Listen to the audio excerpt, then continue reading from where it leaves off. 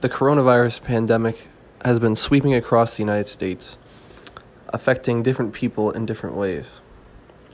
Today, I was able to sit down with Alec Little, a local resident of Lock Haven, and get his views on what is happening currently today. Hello, Alec. How are you today? I'm wonderful. How are you? I'm good. Thank you for sitting down to discuss the current events with me. How has the coronavirus affected your daily life so far?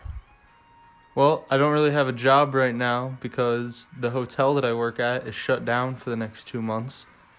So I basically just sit at home and stay safe, stay inside. I see. And will you be receiving any assistance from the hotel during your absence? I am. I get paid on whatever my hourly rate was through the middle of February. So I get paid every 2 weeks, whatever I earn then. What are your opinions on our government's response to the coronavirus outbreak? I think our government has done a pretty decent job considering how other governments have done. I think they could do some more. And I don't think this economic relief package is really going to change anything. However, getting $1,200 sounds really nice. What are you doing to stay safe during the outbreak?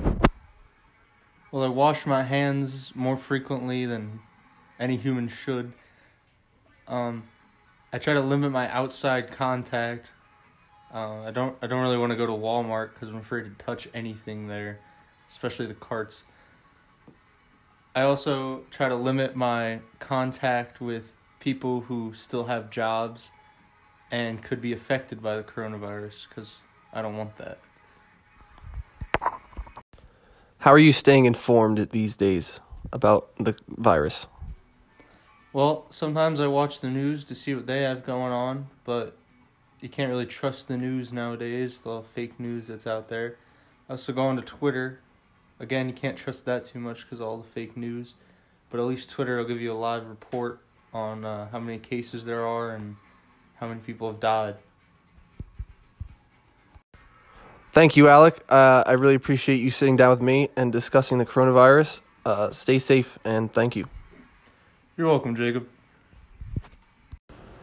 And there you have it, the everyday average civilian's take on coronavirus events happening currently. As always, this is Jacob Nalen.